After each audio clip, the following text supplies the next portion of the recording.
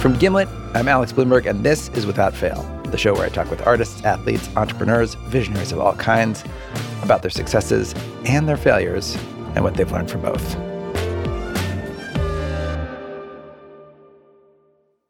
Greetings again from my home closet. Actually, I've upgraded this week to a weird little tent arrangement with towels on top, so I don't have to put them over my head. And of course, we're in the middle of the coronavirus pandemic. Everyone at Gimlet is working from home. And this week on Without Fail, we're going to bring you some coronavirus counter-programming. We've got a regular Without Fail episode for you, an interview we taped before the country entered lockdown. And before we get started, a quick warning. This episode contains some very graphic language and inflammatory ideas, so take care while listening. The person I'm talking to today has a totally unique and really fascinating story. I'll let her introduce herself. Who are you, and how do you describe yourself to people that you've just met? Oh, that's a good question. It's very weird. My name is Megan Phelps-Roper, and I am a former member of Westboro Baptist Church. The Westboro Baptist Church, for those of you who haven't heard of it, is described by Wikipedia as, quote, an American church known for its use of inflammatory hate speech, especially against LGBT plus people, Catholics, Orthodox Christians, atheists, Muslims, Jews, and U.S. soldiers and politicians, which, is a pretty comprehensive list. The church was founded in 1955 by a man named Fred Phelps. Good evening, godless sodomites. America has become a nation of godless sodomites who mock and scoff about their sodomite sins, thereby demonstrating that America is a nation of fag-enabling fools. This, of course, is Fred Phelps in a video taped for the Westboro Baptist Church. Most of the church members were members of Phelps' own family, and the church was famous for protesting the funerals of servicemen and women, state houses, public parks, university commencements, any group they felt was advancing what they called the gay agenda. And their tactic was to use the most shocking and offensive language they could. Here's a church member addressing counter-protesters at one of Westboro's protests. God hater. You'll put up with any kind of filth. You'll stand and applaud dykes and fags, slobbering in the streets, eating feces and getting married. But you don't want anybody calling a pervert a pervert. So yeah, in fact, the name of Westboro's website is godhatesfags.com. And that brings us to why the who are you and what do you do question is so complicated for Megan Phelps-Roper. Because Megan Phelps-Roper is the granddaughter of Fred Phelps, Westboro's founder.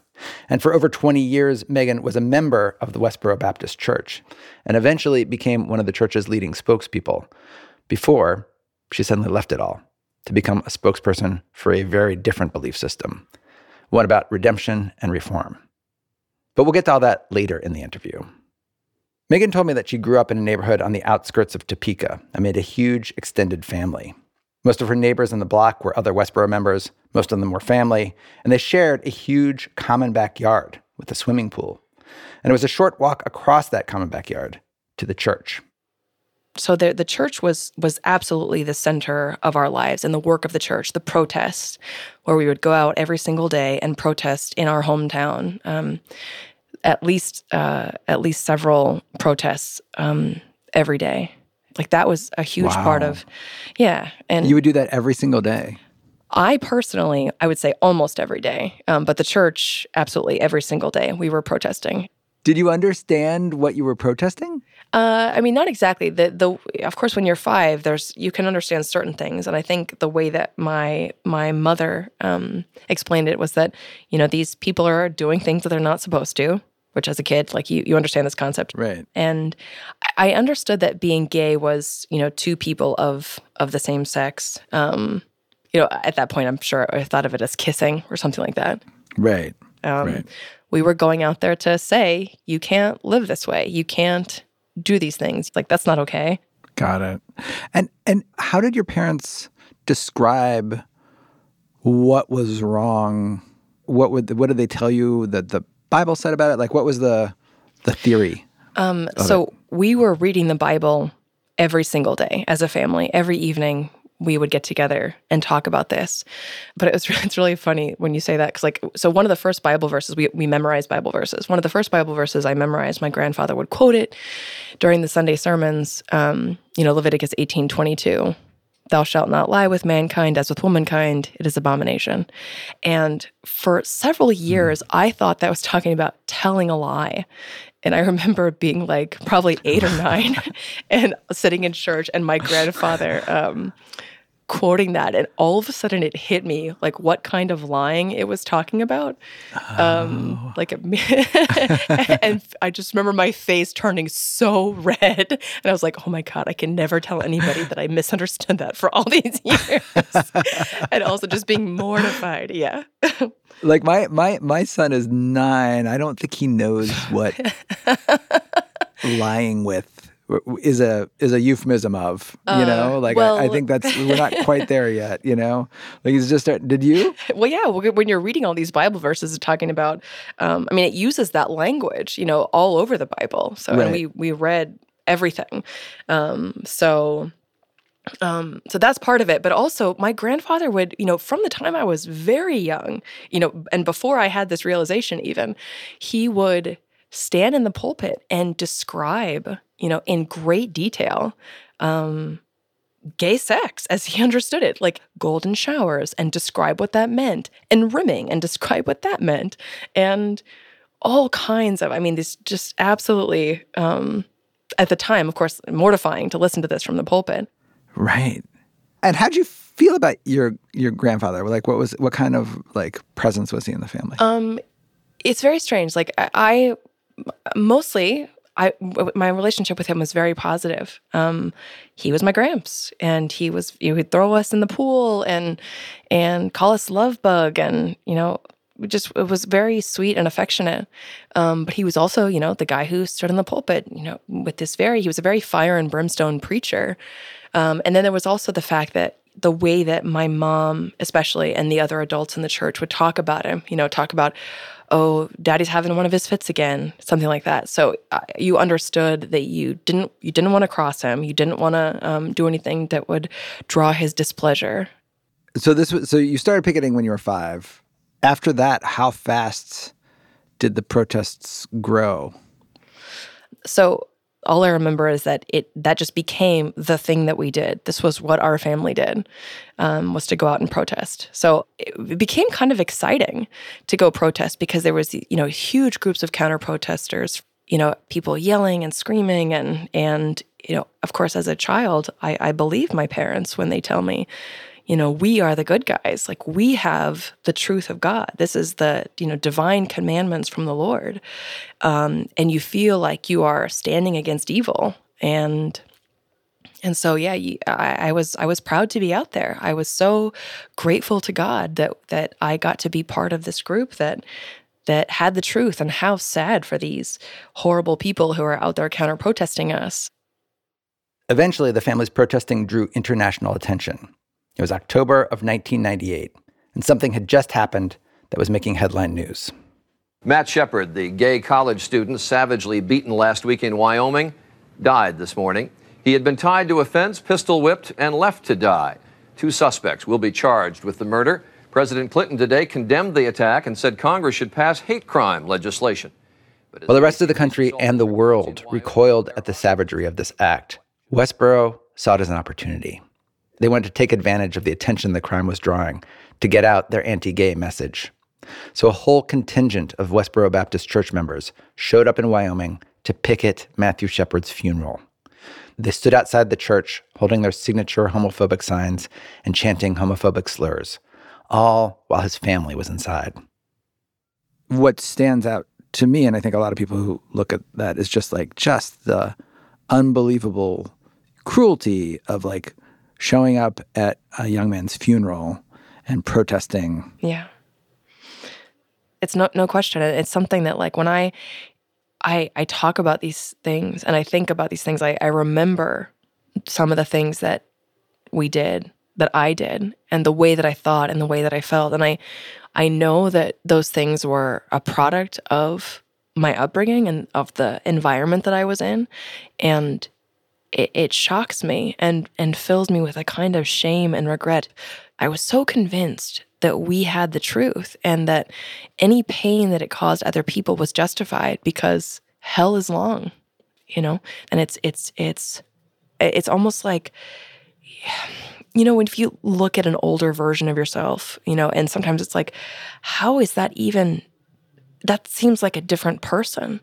I never imagined being Matthew Shepard's mother. And now I'm a mother. I have a daughter who's 16 months old, and I cannot imagine having her grow up to be the age that he was. And then to see him beaten and left for dead, and to think about that happening to her. And it is devastating to think about, for us to have gone in those moments and said those kinds of things. Yeah. What did you all think about Matthew Shepard's mother, I guess? What was Westboro's narrative? Yeah. And that person's feelings in your head or into your worldview. Like, what were you telling yourselves? Oh, this was totally his parents' fault for not teaching him the truth about God and what God required of him. And she was enabling his sin. My mom would say that the idea is you saturate your children in the Word of God. And the fact that this had happened to Matthew Shepard, this was a judgment of God on his family and on his community for allowing and encouraging him in this sinful lifestyle that God calls an abomination. So we just completely discount, like I said, and turn away from any real human experience, and just basically you only see it from this very doctrinaire perspective. There is no real empathy. There's no ability to see it from any perspective other than this one, Were there moments where I don't know, where empathy did poke through, or that there was some doubt did poke through in these times when you were doing these protests? Not so much when I was younger. I accepted all of it, basically whole cloth. Right. It really wasn't until, I think the first time that I really remember experiencing doubt was this moment when I was 16 and we started protesting. We started protesting my high school during lunch. And obviously that didn't really earn us any friends. That there was a girl that year who started a gay-straight alliance, and she had written a letter to the editor, and I wrote a response. Well, I wrote a response, but then my aunt, actually, that was the one we sent in my name. My aunt had written this response, and there was a line in there where, in my voice, she's saying that I've listened to, the preachers of this city and this community and the leaders and other people's arguments, and that my grandfather's preaching is more agreeable to my heart, something like that.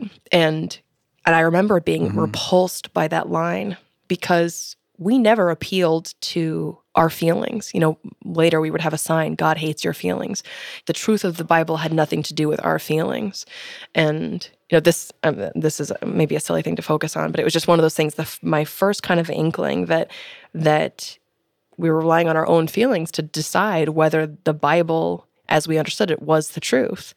And so it was this contradiction. So that line from your aunt was the first crack?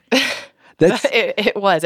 It wouldn't come back to me for I felt this, extreme revulsion when I read it. I didn't say anything to anybody at the time, and it wasn't until several years later that it really hit me why that line was so discomforting to me. And why was it again? It's the contradiction to say. So we had this. My mom would constantly quote this Bible verse, where it says, "The heart is deceitful above all things and desperately wicked, and who can know it?" And then in this letter, my aunt is saying that the Bible is more agreeable to my heart. So the short version is we're using our hearts to authenticate the moral truth of the Bible, and the same Bible that says our hearts are wicked and that you can't trust them. And anyway, right. So it's like you can't trust your feelings, except our feelings are the only reason we believe that the Bible is true. So it's just this contradiction, and it seems like a small thing, but for somebody who based their whole lives around these doctrines, it was everything, Right.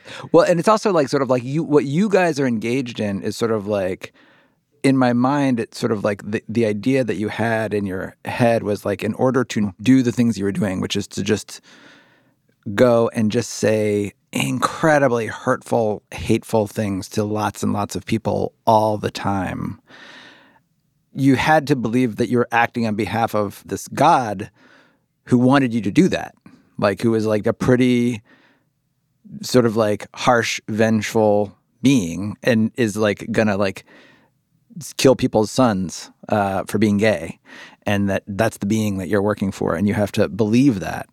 And there's all this, and there's this book that's telling you that, and then for your aunt to be like, oh, and also we just want to believe it, or it makes us feel better to believe this. Right. All of a sudden, that's sort of like, wait, we're doing some pretty intense shit here, people. Right. If it's all based on a feeling, I don't know. Yeah. I can see that. Yeah, and it was really funny. I couldn't get there at the time. I couldn't actually follow. I couldn't see that through to its conclusion at the time. I just kind of instinctively and immediately suppressed it. Yeah. And turned away from it, you know? Yeah. Like, oh, it's just a line in a letter. Not a big deal. Coming up after the break, Megan finds more cracks in the Westboro belief system, and it is a big deal. There's no better feeling than a personal win, and the State Farm Personal Price Plan can help you do just that.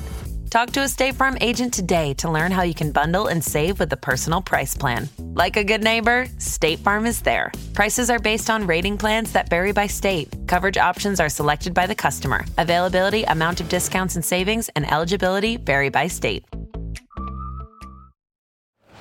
Hear that? It's the sound of someone whacking the ground with a rake. Specifically, they're beating around the bush, which we've done enough of in this ad too, so let's get right to it. The new Moneymaker scratch-off from the Ohio Lottery doesn't beat around the bush. Moneymaker. Play the game and you could win money, up to $2 million. With more than $88 million in prizes, ranging from $50 to $500, Moneymaker cuts right to the cash. Lottery players are subject to Ohio laws and commission regulations. Play responsibly. Welcome back to Without Fail and my conversation with Megan Phelps-Roper. After graduating high school, Megan attended Washburn University. When she graduated, she took a job assisting her mother, who was the spokesperson for Westboro Baptist Church. One of her first duties was to take Westboro's hate speech and protests online by getting a Twitter account. And this decision to get on social media, it would turn out to change the course of Megan's life. What kinds of things were you tweeting early on? What was your first tweet? Do you remember? One of the earliest ones, I tweeted a line from, because, working so closely with my mother, who, as the church's spokesperson, she was constantly on the phone talking to, radio stations, and I would sit there and listen to my mom's side of the conversation at all hours of the day and night.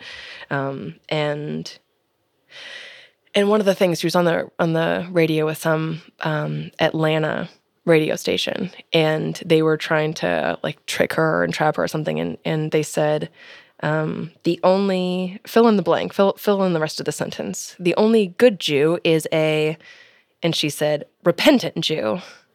And I tweeted that exchange and said, the only answer that suffices. So it'd be just like, I would just take things that other people were saying generally. And, if some newsworthy thing happened, a celebrity would die or something, and I would tweet that they were in hell, because we felt very free to just, declare that people were in hell based on our own judgments. And pretty quickly, people would start to, retweet those messages, and then other people would see them and get angry. And more people would see our message, and the amount of hatred and vitriol that would be reflected back at me just grew and grew. Right. Well, just one question on this, which is like, so it's one thing to sort of like think like, okay, we know the way, everybody else is wayward. We're going to like sort of like carry on about our business, and like we're the only ones with the secret and everybody else is going to hell. And that's like a choice that like many Orthodox groups make. But what was weird about Westboro is that like you were that, but you were also very, very public and also on this sort of campaign to sort of get in everybody's face. And I'm assuming that's because there was some element of missionary zeal to this? Like you wanted to share your truth with everyone? Is that what this was about? Not exactly. I mean, so another one of the very first, I think this was the first verse that I memorized. My grandfather would quote all the time. It was the charge issued to him when he was at his ordination. It said, "Cry aloud, spare not, lift up thy voice like a trumpet, and show my people their transgressions." And we saw that was our duty. But isn't with the expectation that at least some of the people that you're warning will heed that warning? Right. Okay, so here's where the Westboros, they are predestinarians. So they believe that God has predestinated exactly who will repent and who will not, who will go to hell for eternity. So you understand that the vast majority of people are heading for hell, and that by preaching them, our only duty, we thought, was to publish this message. So we're going to publish the truth, and it will have the exact effect that it's supposed to have. Most people will reject it. So for the people who reject it, it is their condemnation, and that the very few people who accepted it, the very small remnant, as they're called in the book of Isaiah, it is their salvation. Got it. So it wasn't your duty to like win people. Your job was simply to say. Exactly. And then literally God would sort it out essentially. Yep. If they were going to heed your warning, that wasn't up to you. Absolutely. That was predestined. Got it. Exactly. So given that, and given that you were sort of like getting most attention, and you're now on Twitter, which is like if ever there was an invention designed to get people's attention, it's Twitter. What did you do emotionally with all the hate that was coming back at you? Sort of like you're sort of like presenting these very hateful messages, and then people are like responding, and they're just like, coming back at you. What did you do with all that? For the most part, I dismissed it the way that I did, whenever we were, standing on the picket line and people would say, horrible things. You just understand this goes with the territory. And my mom would always say, whenever people would bring up the fact that we were so hated, she would say, they crucified Jesus. Like he was hated. Right. Like this again, this goes with the territory. It's perfectly fitting that people hate us.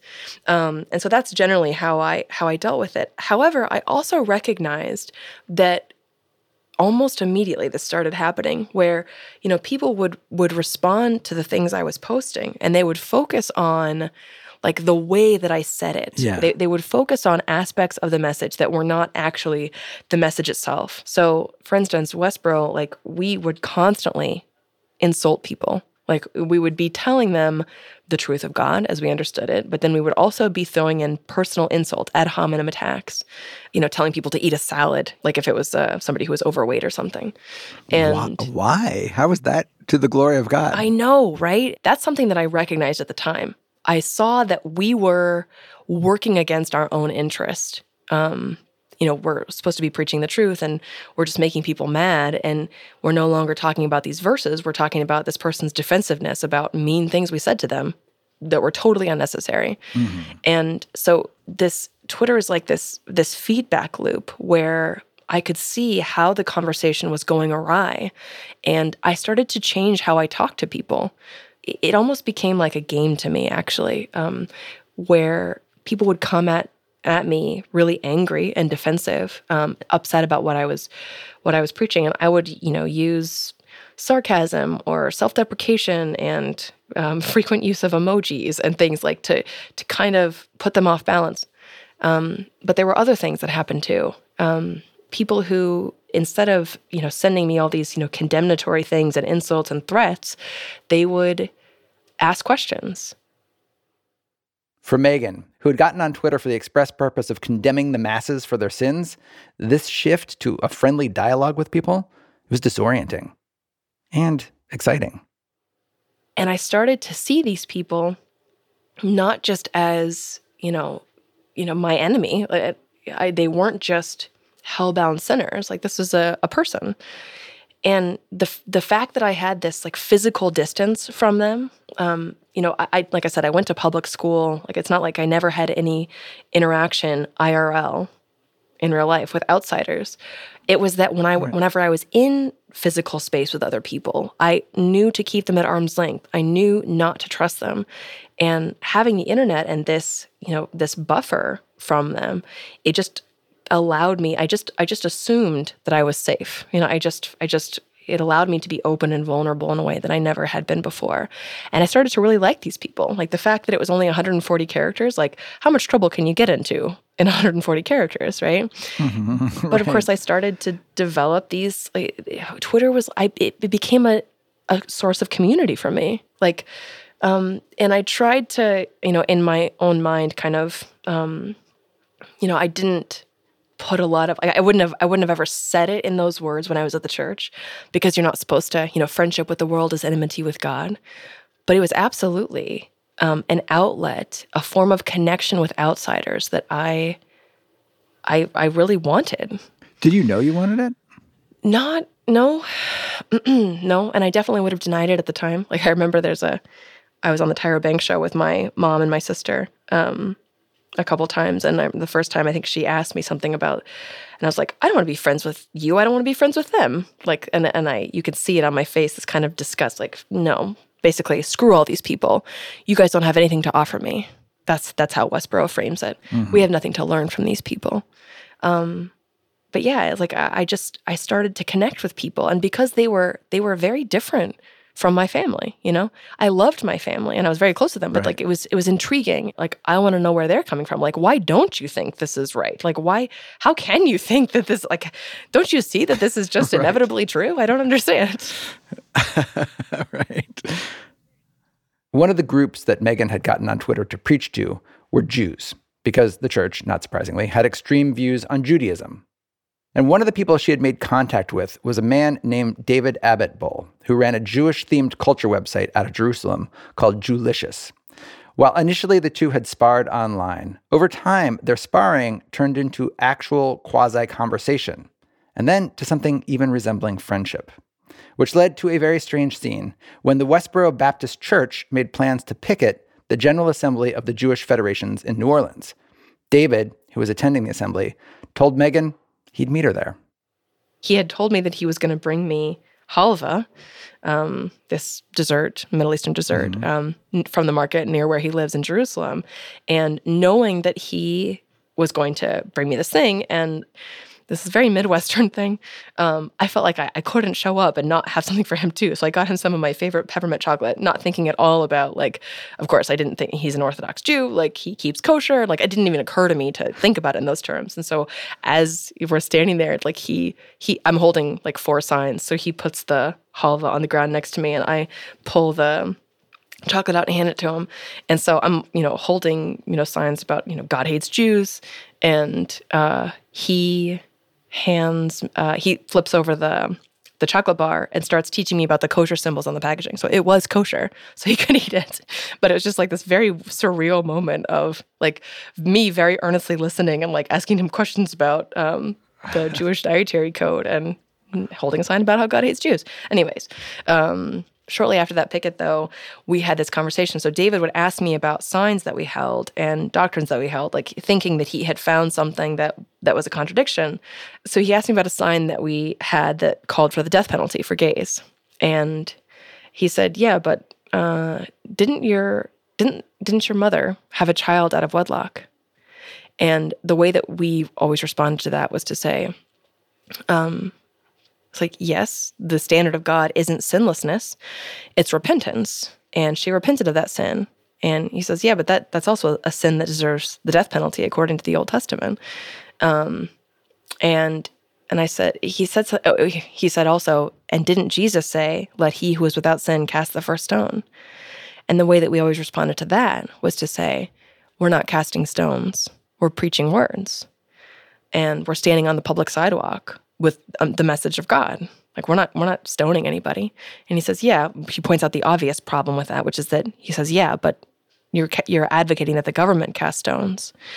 And I was like, oh, yeah, I guess we are. And then, he connected it to, like, if your mother had been killed when she sinned, she wouldn't have the opportunity to repent and be forgiven. And so it's just this conversation I have with David was the first time that I didn't have an answer. There was one other person that you were really starting to have that that you developed a relationship with on Twitter too. And this was an anonymous user. He eventually became much less anonymous much later, but we'll get to that in a second. At the time, who was this user? How did you first meet this user? And what were your first interactions like? I got, over the first couple of year and a half or so when I was on Twitter, I was getting more and more attention for the church. Celebrities were seeing what I was posting and retweeting them and responding to them, and all of their followers were then seeing these interactions. And so it was kind of just growing and growing and growing.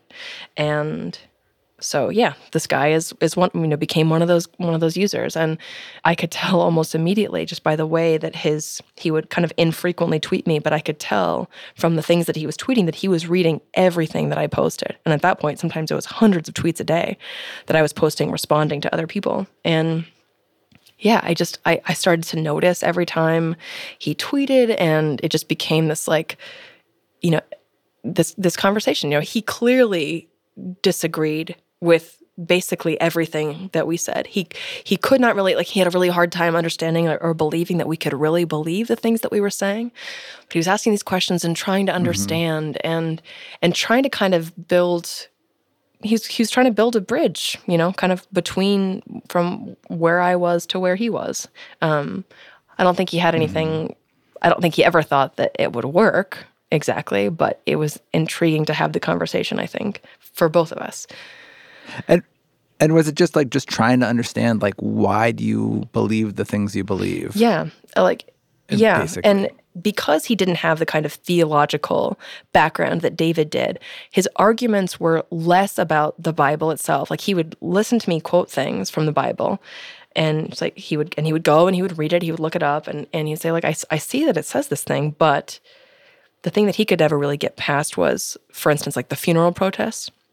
He would, or any time we talked about, or, disparaging comments about the dead or their family, or he just could not see that this was a loving thing. And so he would constantly, it was one of those things, it was the thing that we argued about, I think, more than anything else. And he was kind of forcing me to think about the effect that we were having on other people. And the thing is, it was already starting to get to me, right? This conversation, he's challenging me in the same vein as David, just kind of this gentle, respectful, considering where I'm coming from, but not really understanding it well enough to really challenge it. And it eventually leads to, whenever things would get kind of thorny, he would kind of change the subject. And one of those times he said something about he didn't have an answer for my challenging rhetorical question. And so he said, well, something like, I don't know about that, but I've never been beaten at Words with Friends. And I kind of impulsively responded with my username and a hashtag.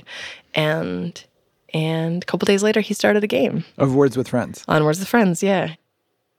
Words with Friends, if you don't know, is an online game that's similar to Scrabble. On it, you can play games against friends, but the app also has this other feature, a chat feature. And it wasn't long before Megan and this anonymous Twitter user started having long conversations on Words with Friends. At first, it was about the beliefs of Westboro, but after a few months, they were talking about all sorts of things, music and books and things they found funny. And Megan started to realize, with some degree of alarm, that she was developing feelings for this guy. You do not, if you're a Westboro member, you can only marry another Westboro member. And this guy was not a believer, and I knew that if I let those feelings for him derail me, that I would go to hell for eternity, and that I couldn't continue down that path. Had you guys spoken of feelings for each other, though? He was the one, actually, who said first, he said, I love you. I do. It's not just the idea of you. I know you. And then he said, you also know I'm not coming to Topeka. I think he was kind of convinced that I didn't really believe it, that really it was like a wink and a nod thing. I just had to go along with it because of my family, but that I didn't really in my heart believe it. He saw some good in me and didn't think that it was possible that I really believed it. And what did you say back to him? I was crying. I thought it had to be completely clear to him how much I cared. But at that point, I didn't actually acknowledge how deeply I felt about him. I basically just said, like, this is why I can't talk to you anymore. So you put it out there. You put it out there and you just like shut the door on him. Yeah. So Megan deleted words with friends, stopped talking to this man who she'd developed feelings for. But as much as she might have wanted to shut the door on this alternate secular life, she couldn't. Coming up, Megan makes a break for it. Welcome back to Without Fail and my conversation with Megan Phelps-Roper. By 2012, Megan had begun to seriously question the beliefs and practices of Westboro Baptist Church. And it all came to a head, and of all days, the 4th of July, Independence Day. Megan was with her younger sister, Grace. They both had the day off, and they had volunteered to help paint a new church member's basement. They were standing next to each other, painting a wall, and listening to music. A song came on, and it was called Just One. I can't believe we get just one, just one life. And there was a line that said, will I break and will I bow if I cannot let it go? And this is all like, I had just the buildup of all of this in my mind and the realization that, oh my God, what if we're just people? Like, what if this isn't the place led by God himself? And it had never occurred to me, even in everything else, everything that had happened before, it had never actually crystallized in my mind that we could really fundamentally be wrong, our worldview be wrong. And it was absolutely devastating. I turned to put the paintbrush down, and when I turned, I saw my sister behind me. And, what I said to her was, what if we weren't here? And she was like, we were very, very close, very touchy family. So she was running her fingers, scratching my head because I was crying. Mm-hmm.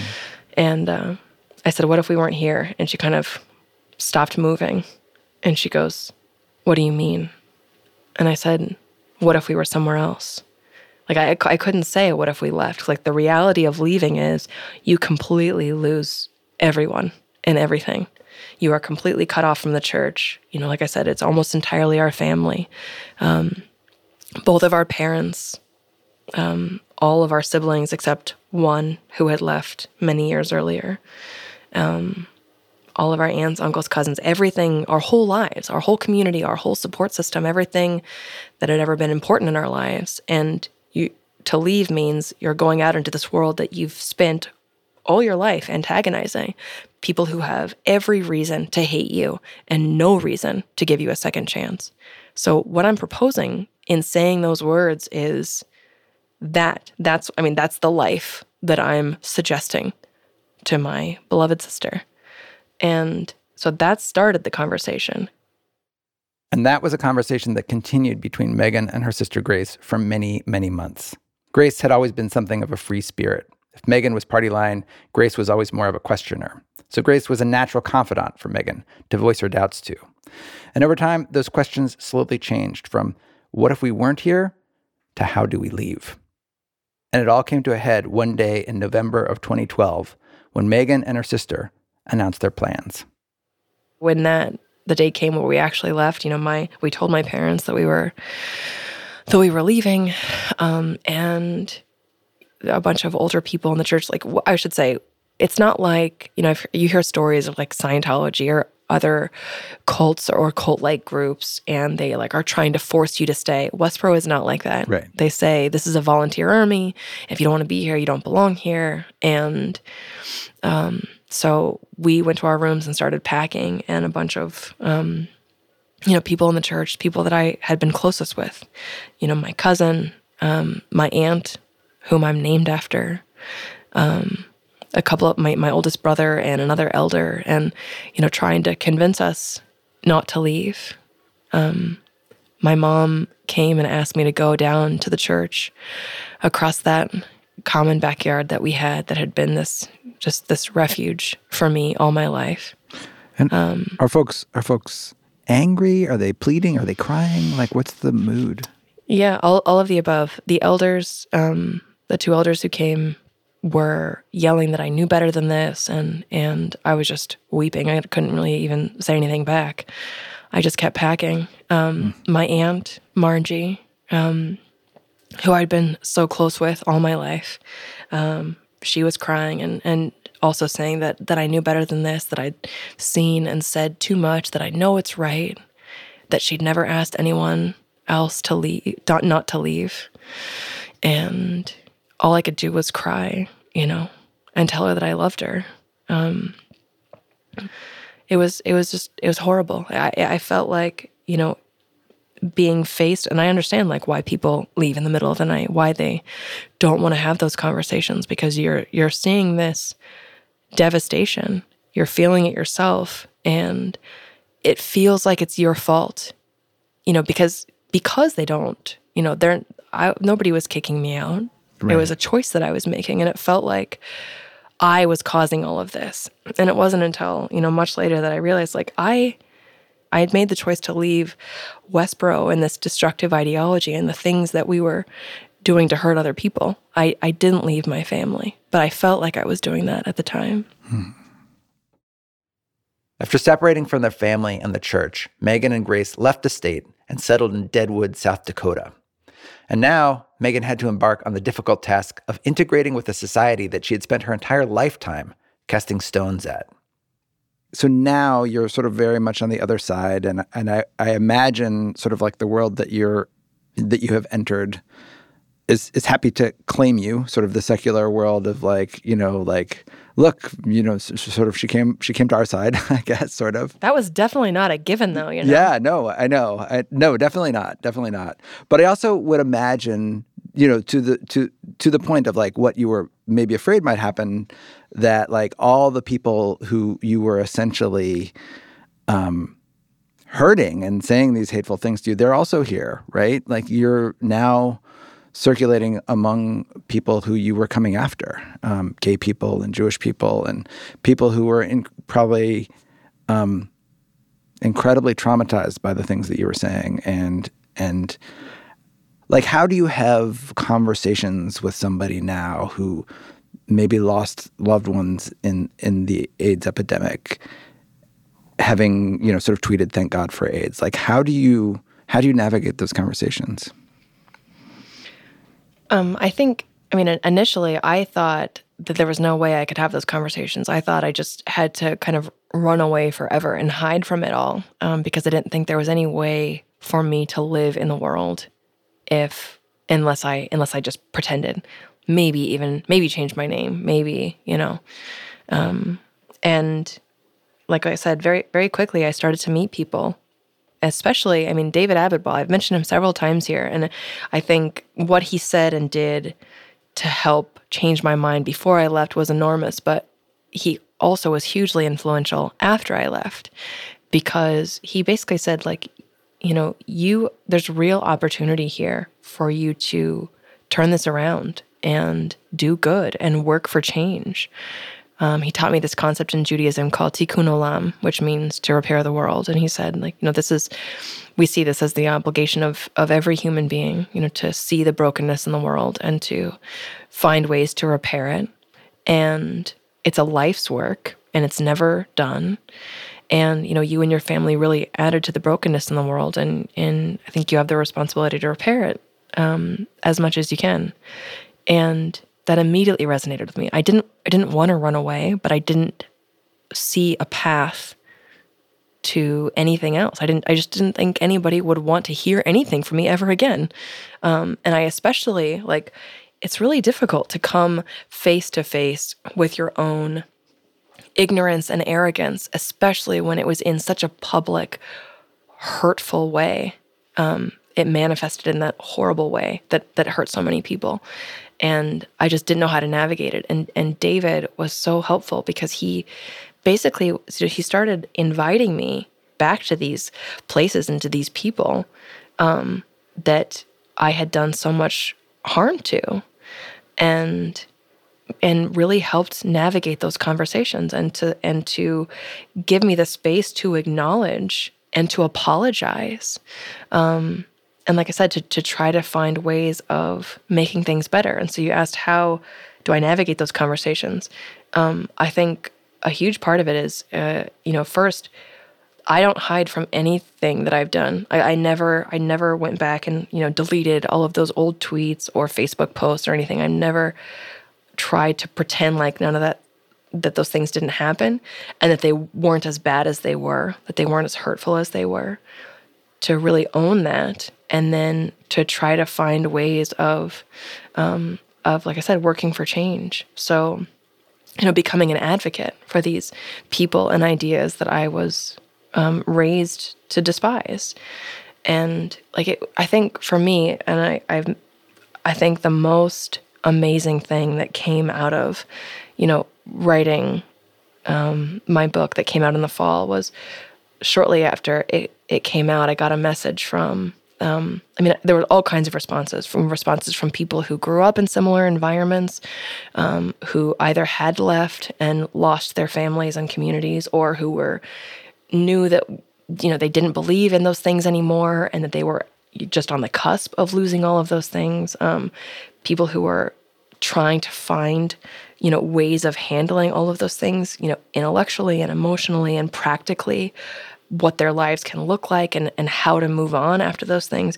All of those things are incredibly meaningful to me. But like I said, this one message that I got from a young man who, he said, when Westboro was at its, the peak of its infamy, like when it was in the news all the time, he was a teenager and struggling with his sexuality, and that, he would consume Westboro's content compulsively, like as a form of self-harm, and that seeing me dismantling those doctrines and those ideas that I'd spent my life defending, that it had brought him peace and closure and hope, to realize that, like, the people that are saying and doing these things are largely, that we're all a product of our environment, and that the people can change, and that they do change, and that, as a friend of mine put it, he tries to see Westboro members and people like them as future friends of his. Mm-hmm. What's your take on the truth these days? That is a big question. I think that I do believe that truth exists. I do think that it's very difficult for any one person to have a handle on what that exactly is in all its forms, in every context. And that, so one of the things it's constantly in my mind is this idea of epistemological humility. I saw it put that way somewhere. I can't remember where exactly. And I was like, oh my God, like this is it. This is now the basis of my worldview, basically. It is the understanding that each one of us has a perspective that is inherently limited. We cannot see everything all the time. There's so much outside of our experience that we do not and cannot see, and that we can have strong opinions and believe, that that our experiences and the things that we've seen, they can lead us to these positions that we hold, but we have to be willing to hold them loosely enough so that when we encounter evidence and experience that shows our positions to be in error, that we can change those things, right? We have to be willing to acknowledge that we do not know everything, that we cannot know everything, and that we have to be willing and open to learning those things that are outside of our experience and to help us. So I feel like, truth, I think, it's not something that we ever arrive at. It's something that we're constantly in pursuit of. And yeah, I don't think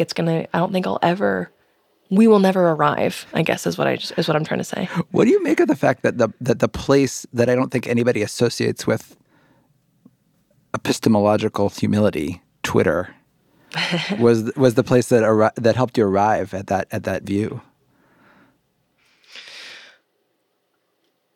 I think part of it is just that, I think there are quite a few people who when they experience hate on Twitter, like it does actually hurt them. And for me, that really wasn't the case. I was able to wade through, the hatefulness to get at the good stuff. I guess. I think that's part of it. But I also think, and I hope that more. What I know is that people get to decide. We get to decide how we're going to engage. And I think right now there is such a sense of hopelessness in the international even, conversation that there's no point in reaching out to the people on the other side because they're never going to change. As one of my favorite writers put it, like the language of public life has lost the character of generosity. And I think that's absolutely true. But there's also this line, this is the epigraph of my book, and also is a huge part of how I see the world now. It's a line from The Great Gatsby, which says, reserving judgments is a matter of infinite hope. I think the lack of hope is kind of what leads us to write people off and to think that we have to fight people. We have to fight them in their worldview. And I just know that wasn't what changed me. It was the people who were willing to suspend judgment, willing to engage even when I was saying things that they had to believe were horrible and insane to a certain extent, that they had that willingness completely changed the course of my life. And I think part of why I talk about what those people on Twitter did for me, why I talk about that so much, is because I hope other people can recognize that if even somebody like me, who was raised from birth to think that we had the answer and that I was willing to do whatever, wherever that took us, even when it was so hurtful to so many other people, if even I can be convinced that there's so much hope, there's so much reason to reach out to people, who, for instance, who voted for Donald Trump or who think that abortion is okay, whatever side of any of these issues that you're on, it's worth having the conversation. And I hope people can see that. There's an epilogue to this story. Remember that guy that Megan met on Twitter? The one she started playing words with friends with? The guy who told her he loved her and then she stopped talking to him? Well, she got back in touch with him shortly before she left the church. And it just so happens that he lived in South Dakota too, just a few hours from Megan's new home. Over the course of a couple months, 3 months, this guy said that he was going to come to Deadwood, that he would be in Deadwood, and that we would meet. And 3 times he didn't come. And so I basically, was like, I can't keep doing this. I feel like this is an episode of Catfish, and maybe this isn't, I couldn't wrap my head. Of course, in hindsight, I can completely understand why he would be hesitant to meet this former spokesperson, this ex-cult girl who used to celebrate tragedy, and maybe she's trying to lure me back to Kansas. I could definitely understand all of that. But at the time, I was just like, what is going on? And remember, so I'd never dated anyone before. I had no experience with boys. And it just felt totally, and I had just obviously been cut off from my family and my whole life. Like, I was totally lost. I had no idea who I was or what I was doing. So again, all of this, I understand these are huge red flags for people in relationships or looking to be maybe in relationships. But then finally he texted me from a casino, because of course Deadwood is full of casinos, at 10 o'clock at night, and said something about coming there to meet. And I told him, and I was very certain of this. I thought this is going to be another setup, and he's not really going to be there. This really is an episode of Catfish, and so what I said was, if I come there, if I get out of my comfy pajamas and come there and don't see you, I am so never talking to either one of us again. And I meant it. But I did go, and he was there, and it was insane. It was the night of the St. Patrick's Day pub crawl, and he stood up at a blackjack table across the room, and he looked exactly what I would expect. I knew he was of Norwegian descent, so he was tall, blonde, blue-eyed guy, and we sat down at adjacent slot machines and talked for 2 hours, and it was so strange because 2 years had passed since he had first sent that tweet, and we had had all these like very deep conversations. And so this is the first time I'm actually like laying eyes on him, and it was the strangest feeling to like trying to assimilate the reality of this person sitting in front of me as the same person who'd had all of those incredibly deep, life-altering conversations with, and we're talking about everything except what we're feeling, right? And so we went on our first date about 2 months later, and we've been together ever since. We got married in Norway in 2016, and now we have a 16-month-old baby girl who is the light of my life. And I sit here. I'm in a small town in South Dakota now, that small town where he grew up, and I just am so baffled so much of the time. Like, I cannot believe that this is my life, that I'm here, that I'm not on a picket line in Kansas. Megan's book about growing up and eventually leaving the Westboro Baptist Church is called Unfollow. Without Fail is hosted by me and produced by Caitlin Bokuki and Anna Ladd. It is edited by me and Devin Taylor. Mixing by Keegan Zema. Music by Bobby Lord. Special thanks to Rob Chapman of Orca Media and Andrew Helms. If you like Without Fail, follow the show. You can get every episode for free through Spotify or wherever you get your podcasts.